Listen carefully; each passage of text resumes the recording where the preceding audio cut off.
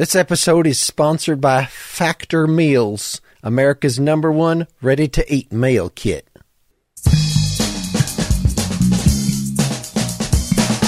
This is Philosophy versus Improv, where two sages try to teach each other a thing or two, and maybe you, the audience, get something out of it as well.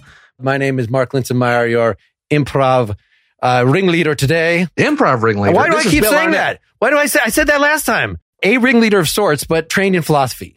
Yes, and my name is Bill Arnett, the true improv ring master, yet a philosophy elephant cleaner up behind her, to keep the circus metaphor going.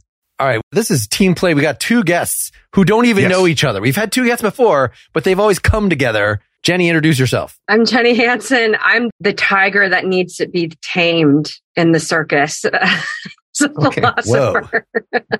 I mean, we're trained to have these sort of ferocious debates. And you're a philosophy professor. Philosophy professor at St. Lawrence University, up here in the frozen tundra of northern New York. Yes, near the Canadian border. All right. And I'm Adal Rifai, a man in a bear suit selling merchandise, but I'm not having a great year. Not a lot of commissions. I am a podcaster. I do a few improv podcasts. I teach improv at UIC here in Chicago. I'm so sorry to hear that the circus stuff is not selling well. Can you elaborate on that to start us off? Yes. So listen, I'm so happy that PETA kind of came down hard on the elephant thing, because I think I agree with that. I agree. But they replaced it with holograms, much like they did with Tupac and ABBA. So it's a lot of holograms of animals, and I think that the kids just aren't having as good of a time, therefore they're not lingering for merch. But thanks to the Elephant Keepers Union, I am still kept on to shovel hologram manure. And that was the elephant in the room I didn't want to bring up, Bill. I'm glad you did. Thank you. that was the actual elephant in the metaphorical room. We didn't want to. What you guys are water for holograms. You're not seeing the advantages here, that by having the elephants be holograms, they can really get in the individual viewers' faces. They can do all sorts of things that are physically impossible for elephants. It makes it a much more up-to-date experience. Mark, if I may, since I'm the one selling the merch and working for the circus, right in the thick of it, remember back in like 1904 when they had movies where the train was coming right at the audience and the audience screamed and ran away and cried? It's like that, where an elephant comes charging at your child and you don't know any better. You're instinctually just sort of grabbing them and running. So we get a lot of people leaving early as well. And is this the whole show? Is the whole show juggling, as it were, to coin a phrase? Juggling the circus metaphor? I just wanted to go with this until Jenny felt comfortable enough to jump in. I feel comfortable, but I'm trying to figure out where I'm going with this. Like, am I walking the tightrope over the virtual elephant, the hologramic elephant? That Jenny communicated to me a particular philosophy lesson, and I have things to add about that. So I figured, let's do some improv, and you can just try to sneak it in, embody it. Sneaky philosophy. Yes. And so, Bill and Adal, did you end up communicating about the lesson, or? Improvisers communicate beforehand? Mark. No, my friend. That's sketch. You're thinking of sketch. All right. Also, Mark, thank you for joining us from the Beautiful Minds set. Wonderful work behind you. This is the ultimate cop-out that is in every improviser's hip pocket. I thought this was improvised. It has saved me countless times and has allowed me to stay in bed hours. Did anybody publicize the show? Hours longer than I should. I missed my calling, damn it. I didn't know there was a path for me like that, improvising. I'm not procrastinating. I'm improvising when needed. I do have a lesson in mind, and I think I can, if you'd like me to chat it to Adal, I can, but I think completely Adal up to you. If it would help, I think Adal will understand. Adal, would you like the lesson chatted? Yes, and send it now. And, okay. Or would you like the joy of discovery? Here's what I'll say. I would refute Bill's kind offer and just purely improvise, but I don't think I've been on this podcast in 2 years. I can't remember anything we're supposed to be doing. So, so I'm cool to improvise. I'm an improviser, but I'm also terrified because I'm like, was there something I was supposed to prep? What am I? Let us back up for the benefit of those. I feel like new listeners, would they still be listening at this point? But I asked that of all my podcasts about 5 minutes in, because at least I see the stats on YouTube where it shows how many people watch the first minute of everything. I think it's not just my stuff, and then is gone from the world. Do we need to front load this thing up top? Put some sex and violence right at the beginning of these shows? Is that what we need to do?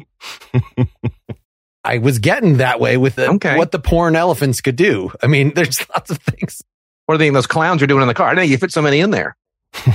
They're spooning. They're like Russian nesting dolls. Yeah. Gross. Yeah. Do you think there should be a clown car cam? So you want to be the first nesting doll? Or, yeah. Yeah, it's like Human Centipede. Do you want to be at the front or the end or in the middle? Yeah. Yeah. There was a Human Centipede at Eurovision this year. I can't remember the act, but it was quite a thing. Excuse me, what? At Eurovision, I didn't go to Eurovision. I watched Eurovision, and one of the acts had like a Human Centipede dancing. It was a terrible song. That's incredible. Someone will know, listen to this and hate me for life. But yes, it was a Human Centipede. Was it a conga line?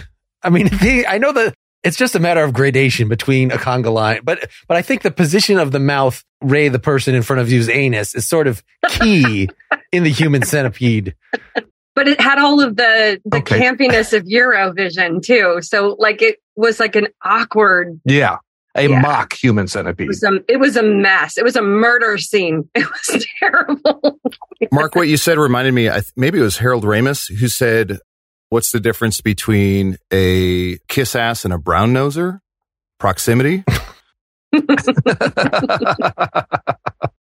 Bill, do you want to explain the format to the first-time listener / viewer? Well, since you and I went over this for hours yesterday, the exact format down telepathically, similar to the past show, but the idea was if people could have teammates, maybe we could more deeply explore some of these ideas, both philosophically and improvisationally, via teammates to help these little points and things be a little bit more impactful. I think that was it. Otherwise, the format, we'll do a couple scenes. We'll chat in between. What did we learn? What's the improv lesson? What's the philosophy lesson? How does that make us feel? What do we think about it? Perhaps do another scene. And then at the end, we haven't gotten there yet. We'll decide. We now have a committee that will decide which lesson is more powerful. Each person will have a vote. And if it's a tie, then I think we have to fight. Yeah. Luckily that we have distance. You know, we can't be literal kiss asses or brown nosers, Adal, at this distance. I'm sorry. Perfect. Yes. And just so you know, here at the circus, anytime there's a tie or a dispute, usually settled with close-up magic. So flex those fingers, get some prestidigitation prepared. So, Mark, you think we should begin with an improv scene? I think so. I mean, I think we can give a hint that Jenny's something in the area of speech acts in philosophy of language. So that's very convenient, given that we're, again, despite the fact that the YouTube people can see us and our beautiful faces, we really have only words to connect one with each other. Otherwise, we're just alone. Or we're Chat GPT is what we are. I wanted to tell everybody we're going to be heading out of Akron a day early. Ticket sales have been terrible. So we're going to start breakdown procedures of the Big Top here tonight rather than tomorrow night. Breakdance procedures? Breakdown. Big Top breakdown. We will have breakdancers, though. The Jabberwockies are in the building. Akron, tough market, huh? Yeah, tough market. Exactly. They're just not. I mean, no one's really coming to the circus, but to be perfectly frank. No one wants joy in their hearts anymore in Akron. No one wants joy anywhere in their hearts. I think the circus is doing terribly, y'all. I mean, you know how hard it is to get a train these days to take everything? So we got to load up a day early. That's what I'm saying. I'm sorry, but we're leaving town a day early. Okay. As the strong man, I will say it pains me that a lot of people are just tossing around the idea of like we're packing up early when I know that a lot of this falls on my shoulders, literally and figuratively. I do 99% of the loading up. So I just wish people weren't so, does that make sense? Yeah. That you say, we got to pack up this stuff. You make it feel like a universal issue. And it just feels like Samson, I feel like I do a lot of the work. So I just would appreciate, I love you guys. We are a family. Circus is family. What does Circus say? I love you. Yes. Well, Samson, I think that's a great thing. I think we could all look at our schedules. And, you know, right now I am slammed trying to get this train scheduled a day early because we're going to be in Kalamazoo tomorrow night or in 2 days. But I'm sure everybody else would love to help out. Everybody would love to help out. But I'm going to be nose in the phone book these 24 hours. I cannot lift boxes because I have flippers. Dale? Well, yeah. I mean, Flipper Boy, Dale, you're beautiful. Dale, you're beautiful. Don't change a thing. Don't apologize. You're beautiful. I wasn't apologizing. I'm just, I like to state, I like to be very forthright. Sure. Yes, of course. Mm-hmm, mm-hmm. I'm proud of my flippers. I mean, I know that in the community, they don't like me calling them flippers. They don't like us still advertising it as a freak show. Somehow they find that offensive, but I am not offended. I stand out and I'm not going to help move boxes. That's fair. Okay. So the talent can't be bothered to pack up a box is what you're saying. I can nudge things. I do a lot with my feet. I can really get around. I'm very capable, but the kind of stuff that Samson is referring to of the lifting of the cages onto the train cars and stuff. I mean, that's all him, man. Like you can't even do that, Jenny, right? Really? I don't mean to put you in a box. Maybe I could. What does it entail? Maybe I could lift these things and put them on top of each other with animals or... There's some large crates. The tent folds up, all the poles. You can stack them. Right. So it's just about, the crates and the folding and the putting things in and the stacking and how hard could it be? True. And just to chime in real quick, I will say it's not that I won't do 99% of the work. So I'll still do this. It's just a thing of it's like when if someone hits your car and then they go, what are we going to do about this? And you go, what are we going to do about this? You're going to give me your insurance. Okay. And I'm going to file a claim. Right. So I just don't want people to say, hey, we're breaking it down. But are we though? I mean, are you really 90% of this? If you are, then I think you should just go ahead and be mad and not let us say that we're breaking it down. Right. Ever since I was a young boy in Copenhagen, the town freak. That's a rough life. Right. I've learned to not be mad because when Samson gets mad, walls come down, is what my dad used to say. And I can't go to that place anymore. So what I need to do is just try and speak my mind when possible, try and empathize, and try and connect with people. And some subtext spinning off your mind too, a little bit of darts, Okay. I'm going to do it, but I'm going to do 90% of the work. Let's just not call it we, but yes, we do this. I'm just using the royal we. The circus must break down tonight. However, we need to define that in your own mind to preserve your feelings. Go ahead and do that. The circus must move on tonight.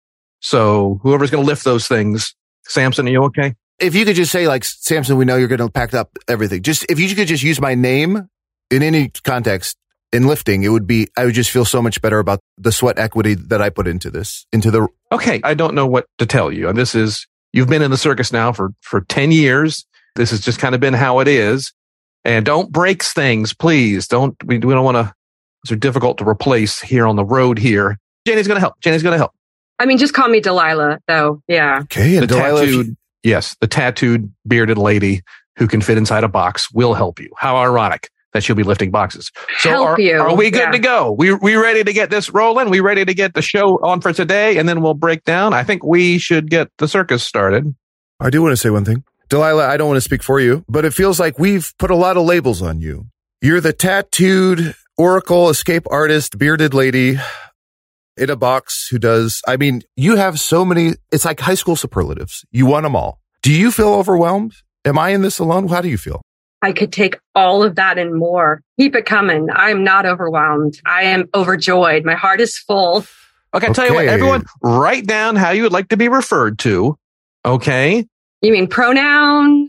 Anything. The sign on your tent, the sign on the thing. Okay, just write it down and we'll do our best to honor that. Okay. We can talk about this on the train. When we're heading to Kalamazoo, we can have this conversation. Right now, we got a circus to run, and then we got to break things down. Hands in.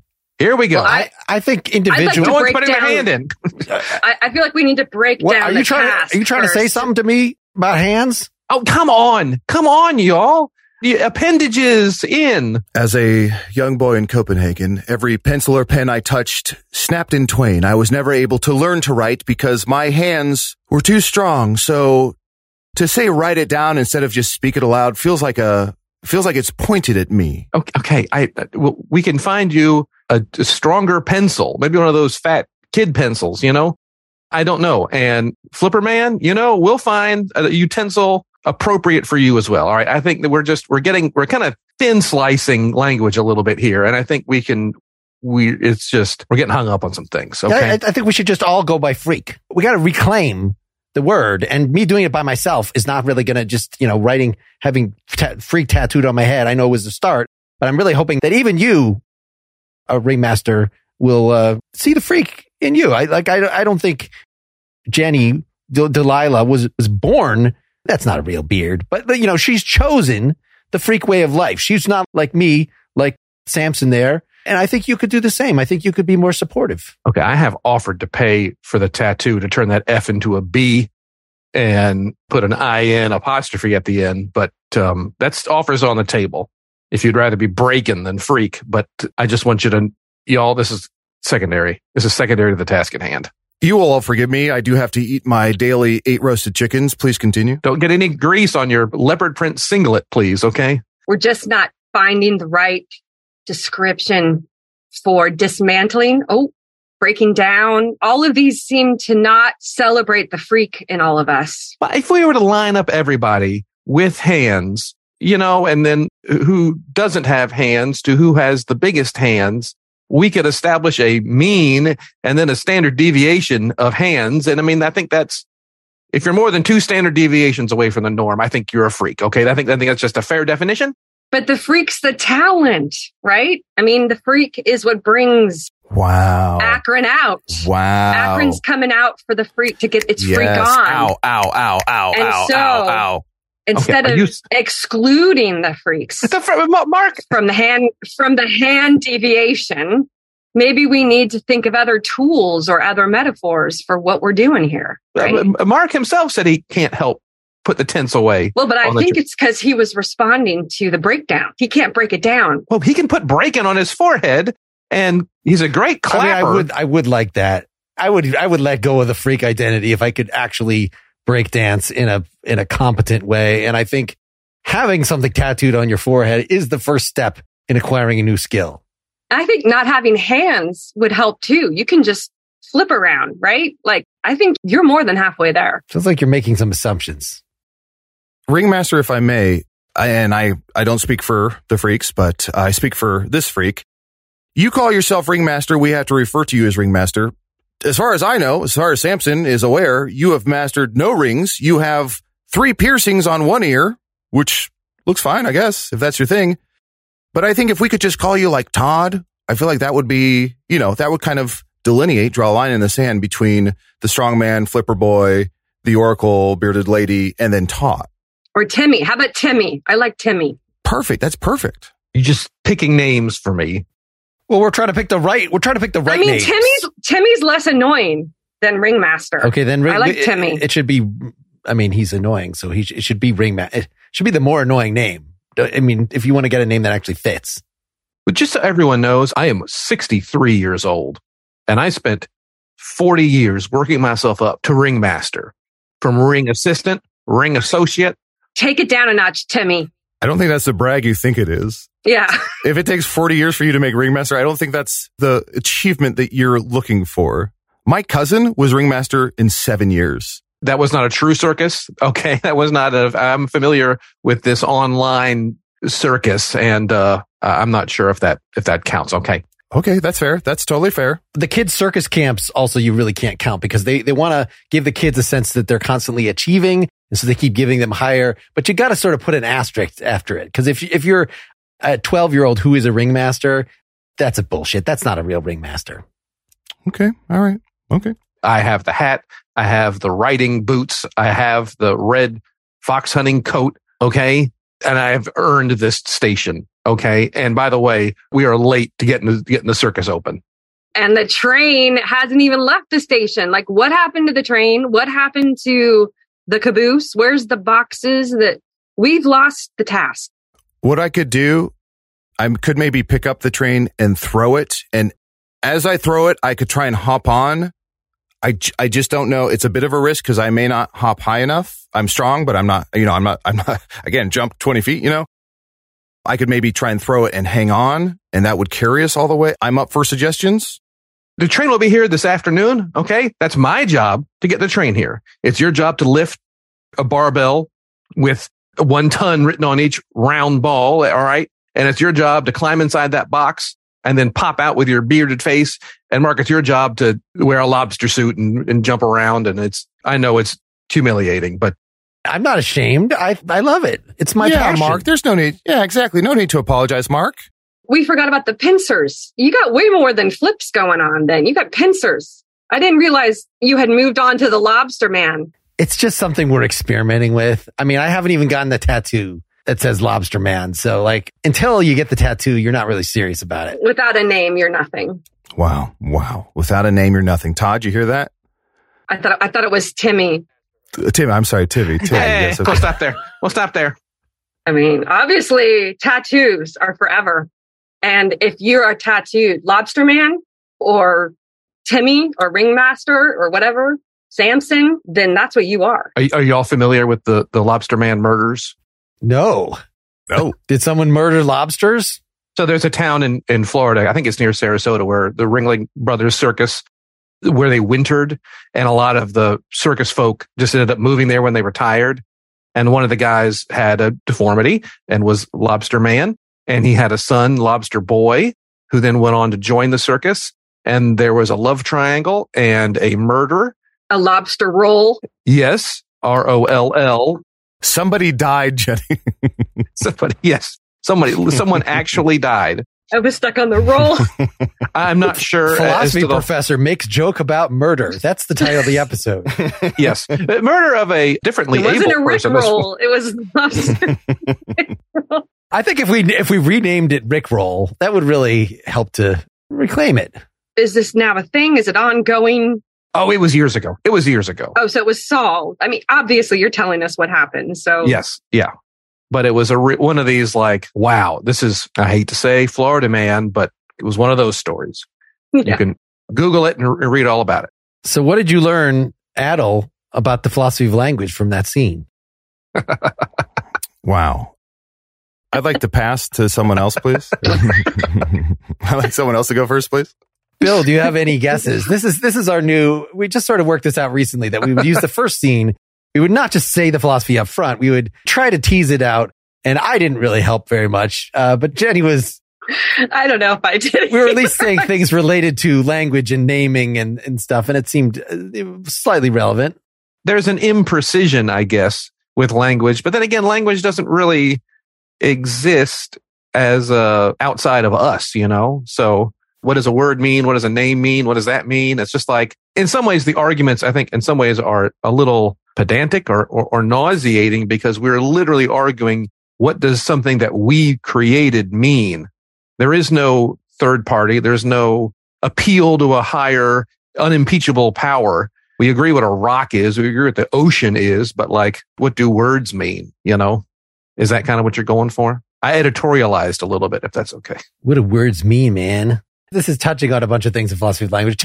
Jenny, tell the thing.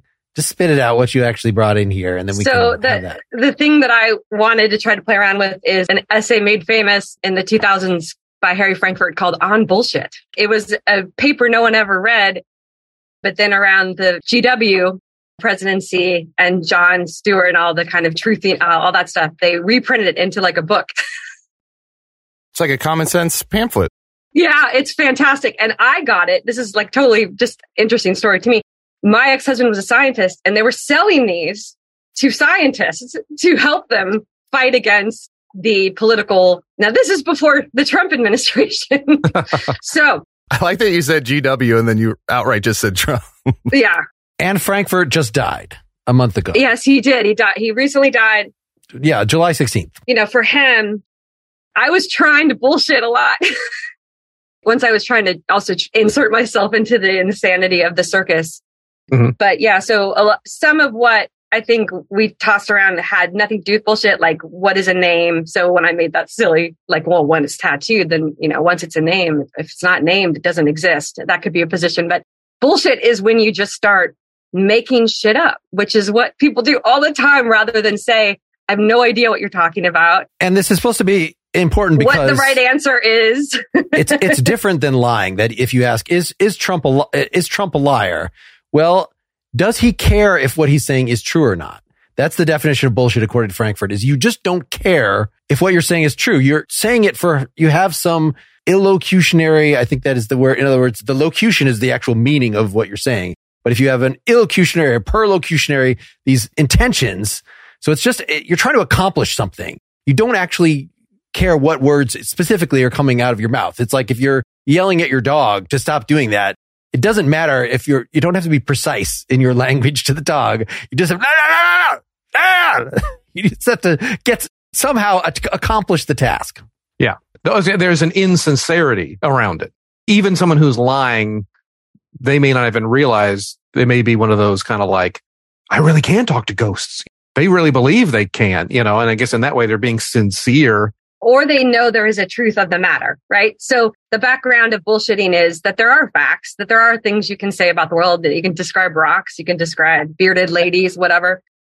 But the bullshitter has become part of a world where nobody talks about, like no one tries to get at the bottom of things and figure out what the facts are. They're just speaking to be heard and to get an audience and to fake their way through something. And But the larger concern that Frankfurt had, and this was kind of something we accidentally played upon, was that people were turning more on themselves and their identities and their truth of themselves while performing in a way where there is no truth, where you just bullshit. You don't care. If you're lying, there's truth. If you're bullshitting, truth is not a thing. It's not a category for you. You don't care about figuring out what the answer is.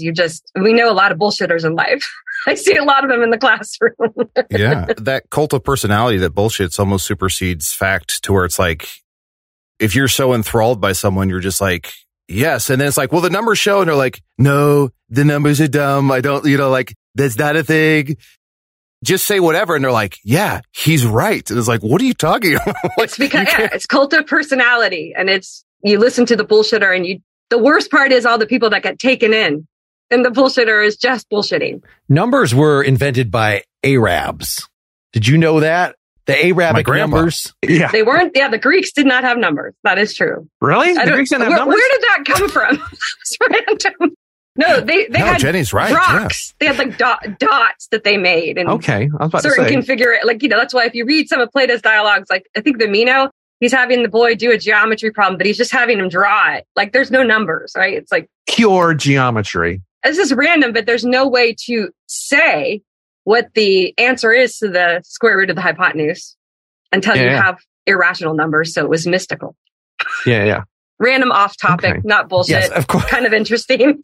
So Cronus was the god of time. So did they have a time system? Was it just like a sundial or something? There was numbers, of course, but it's just not the particular symbols that we use for numbers. They weren't numbers. Yeah, they weren't the Arabic numbers. They weren't numerals. What's the right word? They were like, I think numerals is right. Dots. Yeah. Okay. Like rocks. They had representations of numbers. Yeah, pips. they had things. They had right. There was pip.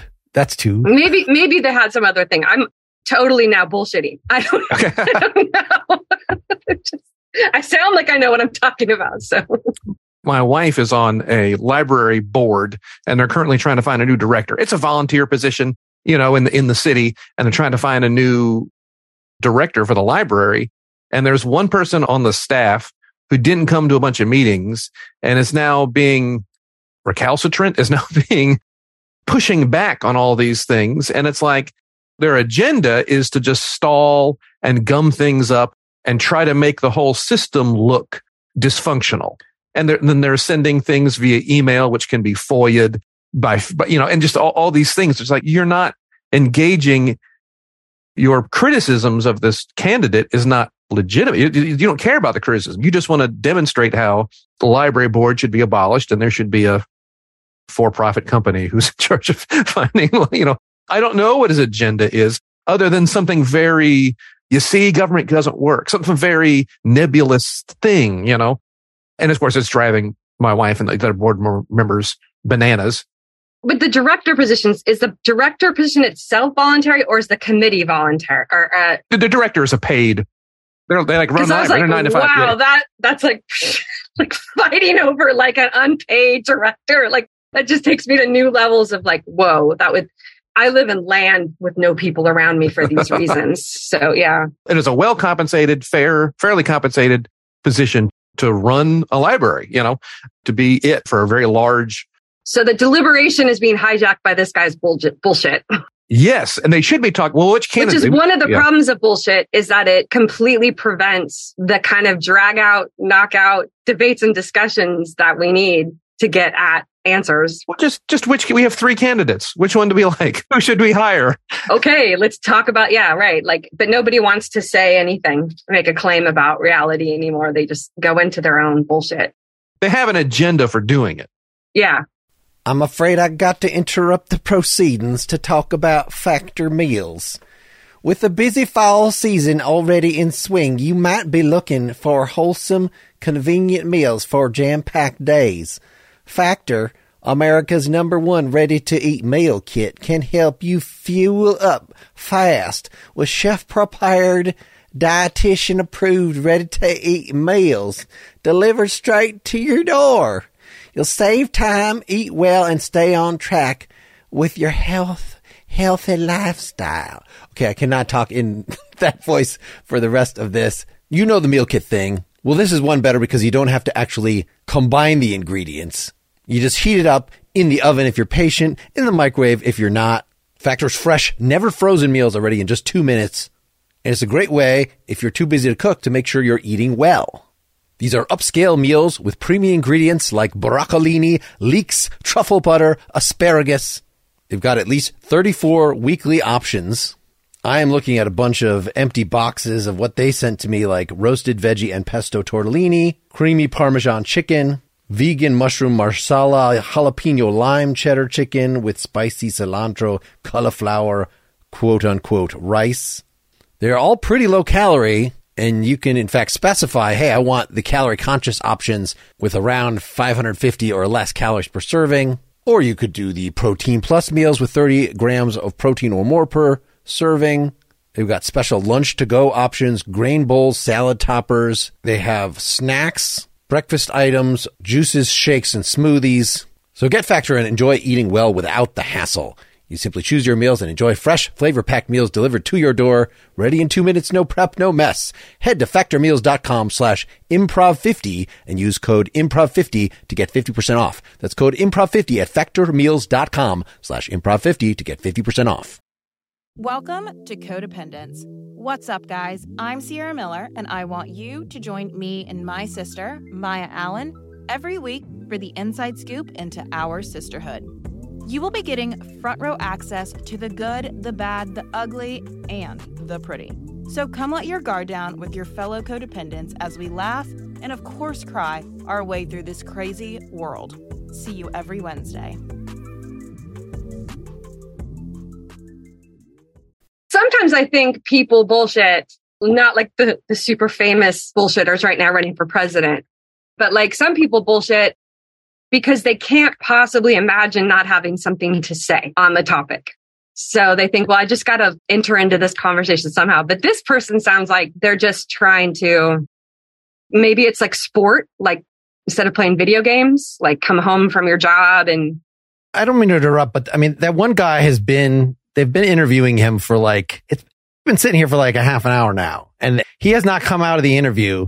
Should we all just leave? Like, are they just hiring him now? Or do you guys have any insight on this hiring process of why this would be taking so long for that one guy? Yeah, I don't know what's happened. The interview has been going on far too long. I don't know. How long? Longer than a half an hour? 90 minutes. The candidate has been in that room for 90 minutes talking to the board. They just told that this was supposed to be just an open call. I don't have a 3:30 appointment such that I was supposed to wait for 90 minutes for this guy. I thought it was just going to be kind of it's just like a retail job. They should just talk to us for like 10 minutes. All the past interviews that have gone on, none of which have gotten me a job, obviously, or I wouldn't be here, have lasted this long. Yeah. Okay. Look, let's just slow down. They invite candidates. Okay. The candidates speak with Miss Wilton first, then they speak with Mr. Gordon, and then they're in with Mr. Gordon right now. And then they come and speak with us, just who will be their immediate underlings, right? And they want to get our opinion, which is great. But why is this candidate? All the other candidates have blown through the first 2 interviews very quickly and then speak to us. And I thought they were fine. So why is this person still in with Mr. Gordon after 90 minutes? Do we think something's wrong? Should we go in there? Something's either terribly wrong or terribly right, which means something could be wrong. Yeah, maybe they hit it off on a personal level, and it's just like a deep, deep, deep, deep connection. Like Golf. when you They're talking football. Golf. Yeah. Oh, damn. I mean, I could have talked about golf. I thought I was going to be on the other side. I'm supposed to have an interview for this position, but here I'm the underling that I'm supposed to like interview somebody who's going to be over me. I should be. Internal hires have their own thing, their own process. Okay. It's just when I asked I could do it, they're just like, no. They're like, obviously, I mean, you are only in here like 10 hours a week and you leave early and you arrive late. And for some reason that disqualifies me. Mark. Hey, Mark. There's a mystery afoot. Okay. And we got to figure this out because if a crime is being committed behind that door and we do nothing, we are just as guilty. Okay. We're complicit. We're complicit. How long did the other candidates sit with Gordon? 20 minutes tops. 20 minutes top. And what about Wilton? 20 minutes. Again, they met with her. It's got their paperwork filled out and now and then they're supposed to move on to us. And they haven't. This guy has it, or girl, or person. I don't know. I don't even know who's in there. Oh, maybe it's like a cute dog. Oh my gosh. Are they going to hire a dog to be our boss? Actually, there was a town that they made dog mayor. You hear about this? You read this? Oh, man. No, but I totally believe you. I did not hear about it, but it's, I can see that happening. Yeah. But how do we pay the dog? Scritches, treats, belly rubs. I don't know. That's like breaking the union rules. I mean, I demand a decent ways. And if they're going to give some dog who's just going to get treats, am I supposed to get treats in order to go up in the ladder? Mark, we got a major problem here. But how does the dog reward me? I mean, here's some facts for you, huh? Lay it out. If you have a dog, if you are around a dog for 1 year, you live 5 years longer. And that's just facts. I mean, you can't make that up, okay? Also, the most loyal creature around. There's a dog statue in Tokyo of a Shiba Inu. And the reason they made a statue of a Shiba Inu is because even after this guy's owner died, he showed up to the train station for 40 some years. You can't make that up. No. But they can't go to the bathroom on their own. No. What kind of boss do you want? Do you want a loyal boss? Or do you want a disloyal boss? Yeah, exactly. I want a loyal boss. There we go. Okay. Relieve themselves appropriately. So not on the carpet. Okay. If we find a human who's loyal, but has a urinary incapacity. Well, that's one of the reasons they told me I couldn't apply to this job because of my urinary incapacity. Your coloscopy. I mean, it's mostly just carelessness, frankly, and the fact that I'm usually drunk. But I thought my performance as a charming person should just override that. Look, we have 3 options right now. Option 1, we call the police. We straight up call the police, okay? Option 2, one of us pounds on that door and demands to know what's going on. Ooh, pounds. Option 3, we get out of town, burn our IDs, and just go underground. I see no other option. Yeah. Agreed. But we have a digital footprint. Gordon, of all people, knows how to find, even if we burn our IDs. Gordon, that's his thing, man. That's why I think he's got a dog in there. I know he's like spying on my Facebook just because I post pictures of myself urinating on various parts of the street in town. They're like, that disqualifies you from something. And I'm like, that's my business. What I post on Facebook is a private thing for me and my friends and friends of friends. That's the way I set the security. I mean, it could also be in that book burning that you were, live feeding like 2 weeks ago. I mean, that's just to have something to urinate on. Fires are the best place to urinate without question. I mean, if a dog knows that, then I would respect it. But dogs, they don't go to fires to urinate. They just fire hydrants. The symbol of putting out the fires. The fires is where it's at. I think Gordon was at that fire. I think that's why we got to think about leaving town. Did Gordon come in today? Was he? Like, is he even in there? Wow. Okay. Wow. Okay. Oh, here's what I'm going to do. Somebody stop me if you don't want me to. I'm going to just blurt out every dog name I can possibly think of. And if you hear a whinny or a whine or a bark or a sniff or a scratch, we have our answer. Cookie, Oreo, Tuxedo, Malmut, the Topography, Forrest, Charlie, Matty Matt. Oh, Matty Matt. I'm not sure. It could have been a pen dropping. Could have been a dog scratching. Okay. It could have been a human getting in and out of a dog costume. What if it's a gay Disney character? It might be a gay Disney character that's behind the door. Like one of those, what is it, like Coco or... You can't say one of those. One of those Disney movies. Don't put them in a category of Disney gay dogs. This took a going back to Copenhagen, like Little Mermaid, that's not a Danish mermaid. Like, I'm sorry. Maybe that's what's going on. Copenhagen. Why going back to Copenhagen? Because Samson's from, What are you talking about? On the streets of Copenhagen. Do you have some insight? Grew up. Do you have some insight of who's behind the door and what's the hiring process? Oh, no, I thought we were going with this. Like, I don't know if it's a dog. It occurred to me it could be like a woke Disney character. Okay. Like, that's a way for Gordon to blow this all up. What's the most... I got the candidate in there right now. We went ahead and broke early for lunch, and we're actually going to finish up this interview in a second here. But just with scheduling and things, they got to catch a flight. So they went ahead and had early lunch, and they'll be in to meet with you in about 10, 15 minutes. Thanks, y'all. Clink. Forehead covered in sweat. All right, I'm just going to piss in the corner. Did that just happen? Oh my God. All right, but wow, Gordon's agenda. Yeah. Maybe break for lunch is like code. Yeah. It's like an S&M thing. Break for lunch. Just you know what I'm saying? Just start drinking. Totally. I would never do it, but I've heard people I only have flippers, so like.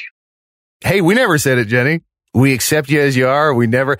A colostomy bag is way more noticeable, if I could just say it. And when Mark gets drunk, he picks it up and plays it like a little guitar and stuff. So I mean, I feel like we could solve the dog problem. We just attach one of those bags.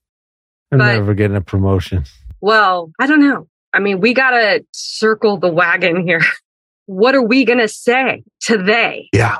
No, we need to set a trap for them. We're going to set a trap. Yes. What did we learn? We learned they had lunch. Yeah. Something about an early flight. Okay. If I may, a lot of traps, you see them coming, right? But if think of a lobster trap. It just nestles at the bottom and then the lobster walks in. It looks like it's environment, and then it just shuts the door. Mm-hmm. And then it's lobster roll, baby. Mm-hmm. Mm-hmm. All right. So just like that Alaska crab show, I've seen a ton of. Oh yeah. Most dangerous job, right? Most dangerous job, Alaska crab show. Yep. Seen a ton of those. So That's we exactly just make the room the trap. Yes. It's just the whole room. Yeah. And then it's like when Blazing Saddles. It comes in, we're just like lobsters in the boiling pot. Are you drinking, Mark? Have you been drinking? Slowly More turning drunk up poetry? The temperature, the room's temperature, We'll stop right there. We'll stop. Okay, that's it. We're done. We did it. I thought pissing in the corner meant that the scene should stop, but it just kept going. Imagine a colostomy bag full of Mountain Dew Code Red. Just freaking people out. Oh my gosh. What is that? Are you okay? Yeah, I have a colostomy. What's the big deal? Well, I know. That's not what I meant. It is red and fizzy. Is that normal? I've never seen.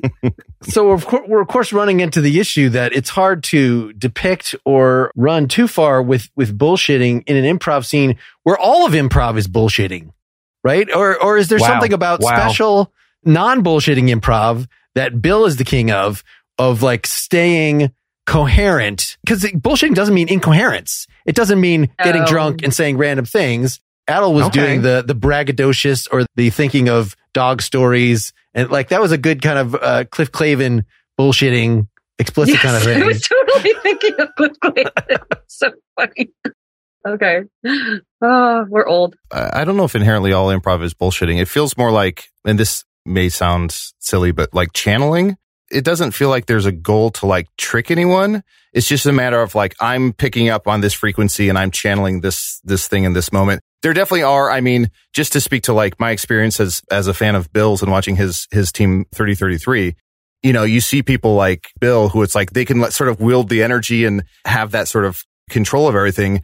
And then you see someone like Mark Andy. I was going to say Andy. I can't remember his last name. Real tall, Andy Sinclair, who's just chaotic in terms of like the way he improvises is just like lightning in terms of like, I'm almost trying to knock down this house of cards that Bill made. So it feels like even that, I don't know if it's bullshitting versus just like trying to channel whatever's in the ether, just as like a weather vane to like, just let I keep using weather references, but just trying to kind of feel the room and figure out the energy of it. But yeah, again, I don't believe personally that improv would be bullshitting. You are making things up, but at the same time, you're playing someone who absolutely could be real sometimes. I mean, maybe not in my case a lot of time, but that is, I guess, ultimately the goal is to mimic everyday life. I mean, you just raised a point that made me think as a philosopher, which is because improv to me is also like humor. Like for me, like what I like about it is the specific way it uses humor to illuminate certain issues. And I wonder if you can actually be funny if all you do is bullshit. Like it would be a really lame funny, right? It would be like a Trump funny, like, oh, really? This guy, it's never like any surprising new way of looking at something that I think improv or humor can do. I mean, this is like the second time I've ever tried doing improv. And for me, the hard part, which seems the opposite of bullshit, is committing. Like you completely have to commit. You have to sort of like, okay, where are we going with this? And like jump in. And I think like people that bullshit aren't committed to anything. I was particularly trying to be provocative given that we keep referring to truth in comedy. In the corner. And no, I don't mean in the scene. I mean in characterizing improv as bullshitting. That I know is going to get some pushback on that. But I'm trying to figure out what the lesson was. You can highlight the bullshitter through an improv thing, right? Like you can. Oh, Bill is looking like Jenny has stumbled on something. Uh-oh. Yay! I like being a good student. What is it? What is the improv lesson? Or the improv lesson was, especially when we start adding numbers of actors, was to try to limit the numbers of points of view. I know this is something that's probably come up with Mark and I at some point, but this idea that what makes a conversation difficult would be a meeting where everyone has their own agenda and everyone has their own thing that they're pushing, as opposed to in this scene, what I wanted to demonstrate was, especially for a good chunk of that, the three of us, Adal and Jen and I are all kind of pushing in the same direction. We had the same agenda and Mark was being selfish and we had fun ignoring him, but it was intentional. Shellfish or But we've all been in unproductive meetings. We've all been in meetings. And I think when we're talking about these disruptive people, the disruption is that they're not paying attention to what's going on. That they're not on board, talking about, improv. It's like, well, everyone's on board. And even if you have a different point of view, we're still on board. But then the discussion at hand, what's going on in that room, we have to engage in that discussion. And even if what we're saying is ridiculous and Adal's mentioning ill-cited television programs or grocery store newspaper headlines, we still believe it, and that's fine. And we're all pushing in the same direction. If that makes it. Does that make sense? Yeah. Yeah. As actors, we're pushing. Our characters are ridiculous, but as actors, we are all pushing in the same direction. But you're a team. You're achieving a goal, whereas the setup is somebody who refuses to like give in any way to resolving something and like. Yeah. Well, I know in my improv, I'm generally trying to fill in the pieces of some puzzle. And in this case, it was because I thought I had set up the scenario that we are all waiting to be interviewed for a job. And someone else that's in front of us in this open casting call has been in there for a long time. And then Bill spun it around. No, we're actually the panel that is waiting for the person to come out so we can interview them. And so I was like, why would a character be this confused? And so the rest of my acting like a jackass was just, I thought I was supposed to be up for this job, but now I'm, in the position that you said. And so what does that mean for this person? Well, that was a classic Bill move you just experienced. It's like, you got 3 lines for it to make sense. If it doesn't make sense to me, I'm going to define it aggressively. You've been Arnetted. Yeah. I like it. So at first, I thought that's what you might be going for, Mark. But there was, for some reason, other people weren't biting or didn't land for whatever reason. I was like, all right, well, I'm going in hot. Cover me. Any thoughts, Adal, about setting up a scene? I mean, I've mostly heard you in Magic Tavern and things, or in the Riddle podcast where it's lightning fast. This is the premise to the thing. It doesn't take, in that sense, 3 lines to establish something. And in Magic Tavern, like it's an ongoing, it's already established for the most part. Sorry, what was your question? Sorry. Did you have any thoughts to supplement Bill's on techniques for establishing where the hell are we and what are we doing? I think anytime you can use like a we statement of like, wow, we've been waiting to be interviewed for so long or whatever that is, I think just out of the gate setting an environment as clear as possible is probably the best move. I think they always say, or at least the teachers I've had in improv have always said, whenever you come out into the scene within 5 to 10 seconds, you have to make almost a promise to the audience of what's going on. So if you say like, ladies and gentlemen, welcome to the Wrongling Brothers Circus, you can't then be like, 10 seconds later, be like, so that's what I was saying to this lady. Anyway, I'm the president and I'm about to go into the Oval Office for lunch. Like, you have to be like, no, you're a ringmaster and you gave that speech and now we're going to see whatever else there is in this environment, just to really pull back the curtain and show the old man behind it. I truly up top was so focused on, we went into a scene and then I was like, is this the scene where, Bill had chatted me a thing and I was like, I don't know if this is supposed to be the scene where I try and steer towards that or what. So I think I was so focused on the prescribed goal that I was like, I don't know how to enter. I don't want to enter the scene until I know what I'm supposed to be doing, because I could really muck it up if I put my foot out there before I know what the intention is at the moment. So that was my reasoning for really hanging back up until the 11th hour. Well, I also feel like I've just grown impatient to get to the improv in some of these episodes. And so I will just, instead of saying, now we're starting a scene, I will just go, perhaps disregarding some necessary setup for your lesson. The way I always approach it is, so if it's the four of us, I would start a scene by saying like, I can't believe my food has taken an hour and a half. Like, I think we should leave this Applebee's. And then you three can have whatever goal you want. Or you can start the scene by saying, we've been waiting an hour and a half for our food. Should we just go eat somewhere else? And that's lumping us all into the same situation. So that's a way that I think about it in terms of like, do I want myself to be sort of the one being affected and be the odd man out, perhaps, unless the other people join in on that? Or do I want to sort of rope everyone cattle dog style and say, we're all experiencing this, right? Why are you lying, Adal? We're not in Applebee's at all. A no and. Yeah. I'm at a German Applebee's. Yeah. I was trying to do The Room. For some reason, Jenny saying The Room is the trap almost Tommy got me Wiseau? Tommy Wiseau. Oh, hi, Mark. Well, that whole idea that, in most funny scenes, even sketches and whatnot, there's one core absurdity. There's something in the most liberal sense of the word absurdity, so something that doesn't fit, something that doesn't match, something that isn't right. And it's this whole notion of, well, where do we put that? And I think Adal, that's a great way of thinking about it. Me or we, this absurdity is going to be somewhere. We do have control over where it goes and how we play it. And that's not necessarily a trivial thing. Especially if it's a great way to change up the energy or pace of a scene. If you had a bunch of scenes where it's, I'm the problem, maybe we need we're all the problem, or we're all on the same page, as a way of kind of changing the energy. And there certainly are TV shows and things that I think demonstrate, crazy people in a crazy world or sane people in a crazy world. You find examples at your leisure. Young ones. There we go. Yes. I don't know. The voice of reason in that show was like the audience, just like, I can't believe this is happening. Everyone is just on the same side of the absurdity. Yeah. I'll also say, just in terms of the me versus we, I think that's my mentality when I go into group scenes. If it's a 2-person scene, I think it's like, there's way more paths. We don't have to Robert Frost it with the we and me.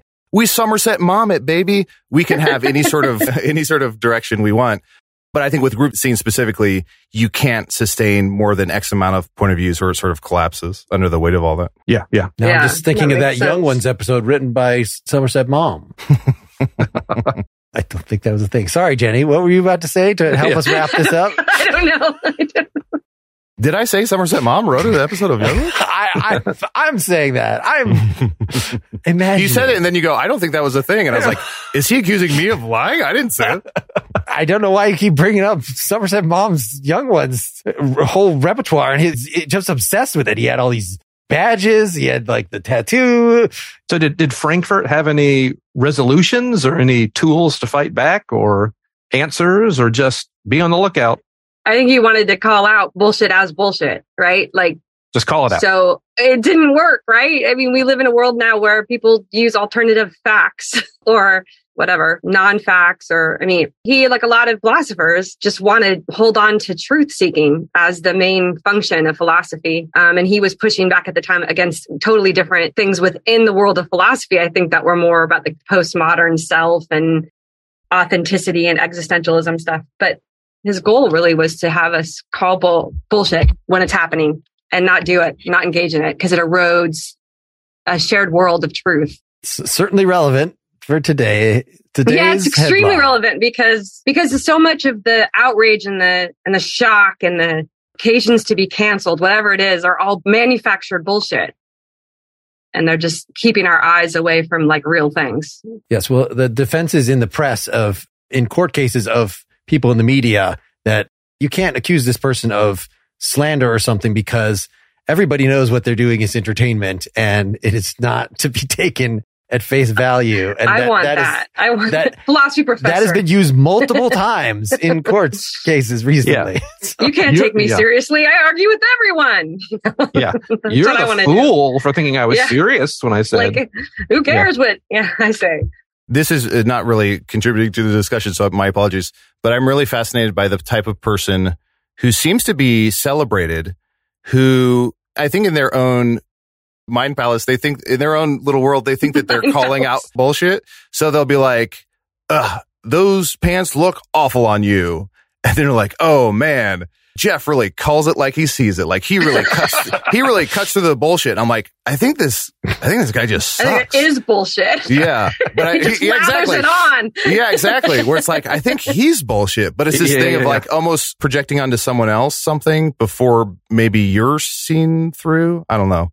Like I always say, if I were to ever go back in time, so say I went back to like medieval times, I would immediately find the weirdest looking person, like in terms of like how they're dressed or something, how they carry themselves. And I would immediately point at them and be like, time traveler, that person's a time traveler, get them. And then be like, phew, I've bought myself a few weeks. So I think it's that kind of mentality of like, but everyone celebrates it as they shoot from the hip. They speak their truth. They say it like it is. Exactly. And I think it's a terrible quality to like elevate and celebrate.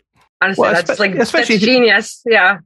When you start getting people who are like, well, if my identity is saying it like it is, I guess I have to continue saying it like it is just in order to maintain me, my sense of self or other people's.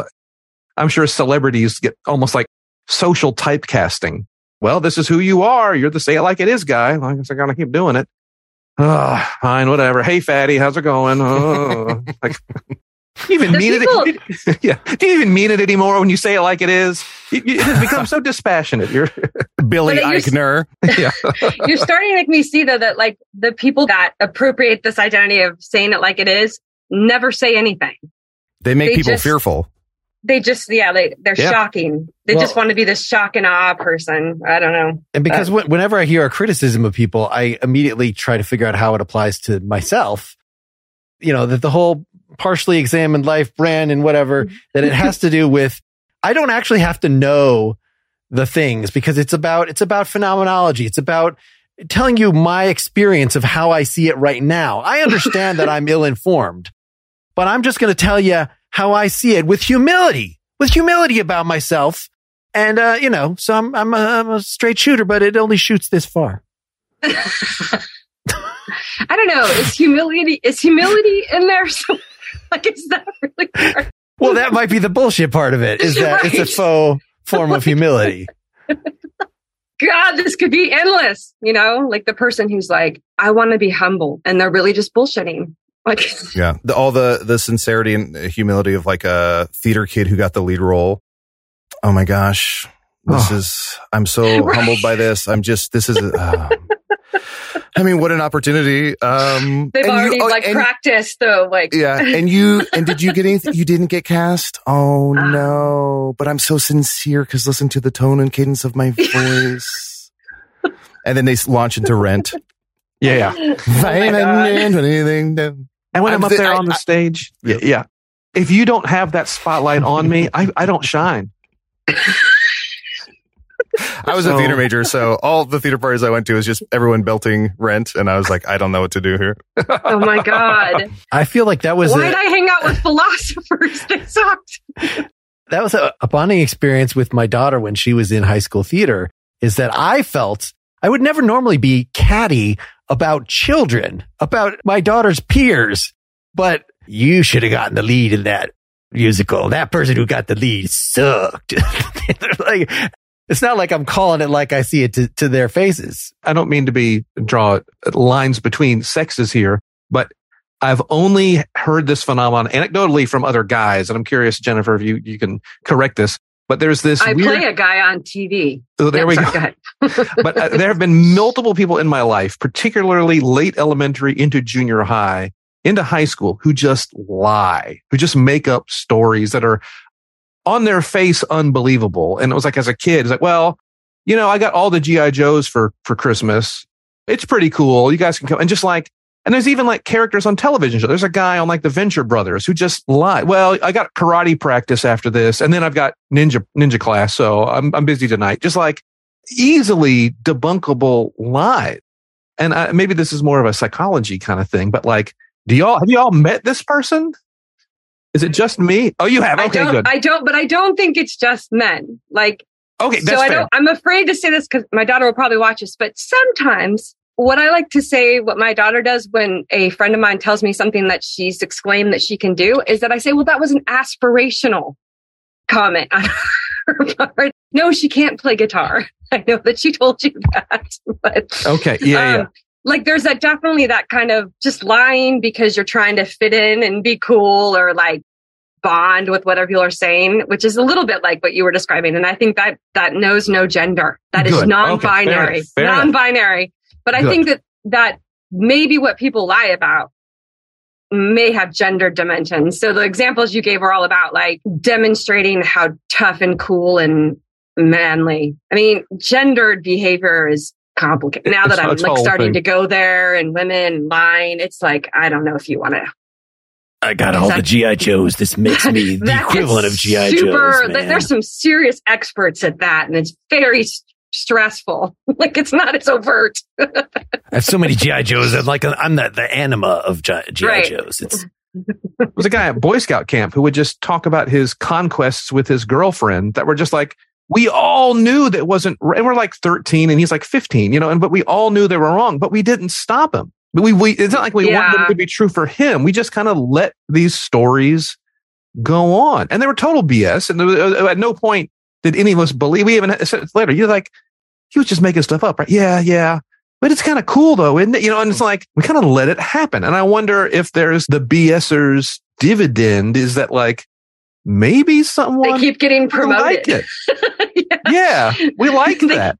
We're okay with that. Once upon a time, it was just a kid at a camp, and then next thing you know, president, CEO, president. Yes, it almost feels like watching too much like movies or something where it's like I saw Porky's, and I think this is how my night's supposed to. Anyone who hasn't seen Porky's, don't watch Porky's. Terrible reference. But it's that thing of like, that since the 80s. It's the thing of like, oh, I think this is how my night was supposed to go, and it didn't go that way. So, but I better make up something because you know that was exciting and thrilling and whatever. And so I had several people in my grade school who would claim, not several people, maybe 3. Now I'm doing it. I was being hyperbolic. There's 3 people who would claim to be related to celebrities based on their last name. So there's someone with the last name Cruz spelled differently and be like, yeah, it's my cousin. And I feel like nowadays you could easily probably look that up and just be like, bop, bop, bop, bop. Nope, that's not a thing. But I mean, you know, when I was a kid, it was just like, I guess I have to not believe you, but I have to like go along with it because I don't have proof against you, and I'm not going to spend the energy to like build a case against your bullshit. But I don't know. Bill, I think there's absolutely those people all around us. All around. Okay, good. All around. They're called teachers. Wow. Wow. Oh, that's frightening. Let's enter our final phase here where we decide. No, I don't want to be first. Adal, which was the most in your mind? Why is it always Adal first? Sorry, what was the question? Philosophy or improv? Which one wins the day? Put in your vote. Mm-hmm. Boy, oh boy. And justify it. Yeah. Oh, that's being philosophical. Yeah. Okay. Don't bullshit, man. Yeah. You know what? I think for this episode, the philosophy of like the bullshitting really sort of made me stop and think, and it's going to stick with me for a little bit. So I think today philosophy, I wouldn't say it wins. I'd say it's. You did say it wins, Jenny. I would say it wins, but I think the Jenny was that you who brought it up to begin with, the art of bullshitting and all that. I think that's just definitely going to sit with me and make me be thoughtful about the bullshit around me and how I can shoot from the hip and really tell it like it is. Yeah, it's an instruction manual, that book. Yes. Exactly. Jenny, any further thoughts? Do you concur? Do you dissent? So I have never taken an improv class. I've never tried to do this. And every time, now it's twice, I'm being exaggerating here. The 2 times I've done this, I just see the power in improv. Like, I wish I would have done, maybe it's not too late. Because even though like the lesson, I'm glad that like bullshit's, like a concept in the world that can like make your head spin around and think about something. It's way more fun to be talking about, I don't know, urinating in the corner and Walton. My favorite REM song, by the way. That's pee in the corner. Yeah, that's pee. Oh, boo, boo. With the colostomy bag, losing my... Oh, never mind. So I think, I don't know, maybe for me, it was fun to do the improv. I got caught off guard in the second one. I started getting into like professor mode. So it was fun to kind of reel it back in. And that was exciting for me. And I think every time I would do this, I come away thinking, why don't I do this in my class? Why don't I just throw a situation to my students to work out the text? I think improv won for me, but then maybe the key thing here is that improv's only as good as the content. So improv needs content. Okay. Maybe not. That's a philosopher's distinction. Maybe but I feel like what I get drawn into if I see anything like that, I mean, I mostly just see stand-up comedians, but is I like what they're saying, like the message that they're giving, whether they're doing so by, if it's a scene that everyone's creating at the moment or they've got a bit. If you ever want to see the most fascinating bullshit you'll ever see in your life. Oh, please. Yeah. And it's a stand-up, Theo Von. I've seen clips of his. All he does is like, someone will say something. Someone will be like, yeah, my dad got a new Cadillac. And he'll be like, oh yeah, I went to the Cadillac factory one time and I got stuck under the car and they said they might have to cut off my legs and they didn't. And it's like, every single second of him talking is that. Is like him come back to some random, like, he's ADD comic. He truly just makes up stories and everyone just goes, I guess. Like it's exactly what Bill was talking about. Stand-up comedian Theo Von. For some reason, yeah, I've had some clips of his pop up in my TikTok and it's just it's fascinating how his brain will just be like, yeah, me as well. Whatever you said, that's also me, but to an extreme. Like it's dangerous. Yeah. And he looks like Timothy Oliphant's younger clone. Oh. Yes. Is what Google is telling me. So could easily be a character in Justified season 2. Bill, do you have? I've not seen that show. Is that a good one? I'm running out of shows. Season 2 is amazing. Oh, okay. Subsequent seasons are entertaining, but Mary Steenburgen is good. Bill, any final thoughts? We have philosophy won. Decision. Are you kidding? Philosophy so won. It's just so really totally won. I guess I was going to vote for improv, but I wouldn't vote for your improv lesson in particular. I think the spirit of improv, filling the discussion and shaping it. Fair enough. But the particular thing about narrowing viewpoints, that's I'll try to keep that in mind. But I don't think that was what I found most effective about the improv. I think I'm sort of with Jenny that this is really fun, and I'm glad I get to do this. And thank you both, you guests and Bill, for coming and making this a party. We let it go a little long because it seemed like you guys were just finally getting to know each other and able to chat freely. Yeah, thank you so much. And I will absolutely take that L on my shoulders because unlike Samson, I did not carry my weight in the lesson because I was on my heels, not understanding a few things that was going on. So I absolutely let down my side of the team. Oh. Well, I let down because I set up the Delilah joke that never came to be. Like when I wanted to be Delilah, there had to be the cutting of your hair off at some point, and we never got there. So next time. I did not make the connection between Samson and Delilah. I went there, and you're calling me the bearded lady, and I'm like, I'll work. We'll go with that. But if he's like the strong man, I got to be the one who like takes it away. I was more just like, what makes a Jenny become a Delilah? That it just seemed there's a poignant story in there. Cigar-smoking bearded lady in a box. That's what makes her a Delilah. With, I don't know, menthols. Yeah. Thanks, everybody. So long. Thanks everybody. For inviting me. Thank this you. is a blast. Super fun, everybody. If you enjoyed this, get more at philosophyimprov.com. If you're hearing this on the Partially Examined Life feed, please go subscribe directly to the Philosophy vs. Improv podcast so you won't miss any episodes. and you'll see our whole back catalog of episodes in that feed. While you are on the Apple Podcasts site subscribing, please leave a nice rating and review of this podcast. Better yet, avoid all the ads. Here are post-game discussions for nearly every episode, and experience the video for this and most other recent episodes at patreon.com/philosophyimprov. Thanks so much for listening. I should sell my soul. Bankrupt. Bankrupt. Bankrupt. When facing a family law matter, it can feel like an overwhelming and never-ending court process. It's vital to know that things will look better on the other side if you hire legal counsel with the skill and compassion to help. At Stengy Law Firm, we represent clients in difficult family law matters every day. Visit FamilyLawRepresentation.com to schedule your consultation. That's FamilyLawRepresentation.com. Stengy Law Firm, here to help you rebuild your life. Stange Law Firm has an office in Wichita. Kirk Stange, 120 South Central Avenue, Suite 450, Clayton, Missouri.